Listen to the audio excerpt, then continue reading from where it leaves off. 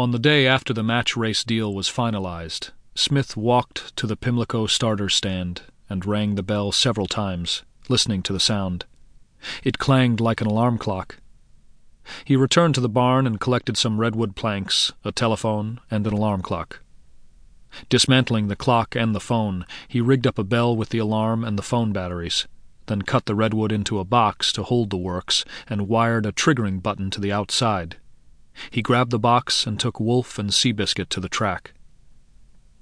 Spectators, who gathered by the hundreds each morning to watch the horses train, murmured at the sight of the box. Smith lined up Seabiscuit, moved alongside him, and hit the bell button. As the bell rang, Wolf threw the reins up on Seabiscuit's neck and shouted him on. The horse rocketed down the track. Day after day, Wolf and Smith repeated the drill dozens of times. The horse, obviously enjoying himself, began blowing off the line with explosive power.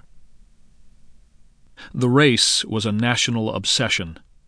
The names War Admiral and Seabiscuit were on everyone's lips and in every paper, and the inflamed division between the horses' supporters broadened and deepened into an impassioned East versus West rivalry. Everybody, Vanderbilt recalled, cared about it. A rumor that President Roosevelt was going to denounce one of the horses during a fireside chat made the rounds, but he kept his allegiances secret. "The whole country is divided into two camps," marveled the San Francisco Chronicle.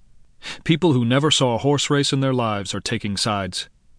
If the issue were deferred another week, there would be a civil war between the War Admiral Americans and the Seabiscuit Americans." At Pimlico, horsemen gathered for the post-position draw. Both horses' handlers wanted the rail, which, if the horse could hold it, would ensure the shortest trip. If Seabiscuit drew the rail, observers thought, he might still have a chance. If War Admiral drew it, they believed the race would be over before it began. War Admiral drew the rail. The Riddle crew watched Smith's peculiar training regimen indifferently, confident that War Admiral would outbreak Seabiscuit. The Howard barn preferred that their opponents keep believing that. Smith did little more than make a few grunts about Seabiscuit's speed. Pollard simply lied to the reporters, telling them that Seabiscuit would concede the lead to War Admiral, then try to catch him in the stretch.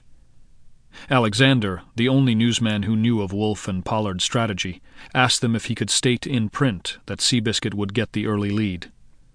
Both said yes, if he didn't quote them directly. Both fully realized, Alexander wrote later, that War Admiral's connections would pay no attention at all to the pipe dream of a mere newspaper columnist. Alexander published the prediction. All it did was raise a hearty laugh in the press box. Howard was stung by their laughter. On the day before the race, sitting in the Pimlico clubhouse surrounded by reporters, he made a flat statement. "War Admiral won't outbreak Seabiscuit, he won't outgame him, and he won't beat him." An awkward silence followed. Someone politely changed the subject. Later that day, Wolf received a telegram from Pollard. "There is one sure way of winning with the biscuit. You ride War Admiral." That night Baltimore glittered and rang with pre-race parties. Inside Pimlico the track was hushed. Wolf walked onto the course, clutching a flashlight. Recent rains had not fully drained from the track, and he worried that Seabiscuit might be compromised by heavy going. Walking around the far turn, the jockey weaved back and forth, hunting for the driest, hardest path. At the top of the home stretch, Wolf stopped. Under his foot he felt a firm strip, the print of a tractor wheel, hidden by harrows. Tracing its course, he found that it circled the entire oval, a few feet from the rail. He knew what he would have to do when the bell rang the following afternoon. "I figures to myself," he said later, "Wolf, get on that lane and follow it." He walked the course until he had memorized the path of the tractor print, then quietly stepped off the track. "I knew it," he said later, "like an airplane pilot knows a radio beam."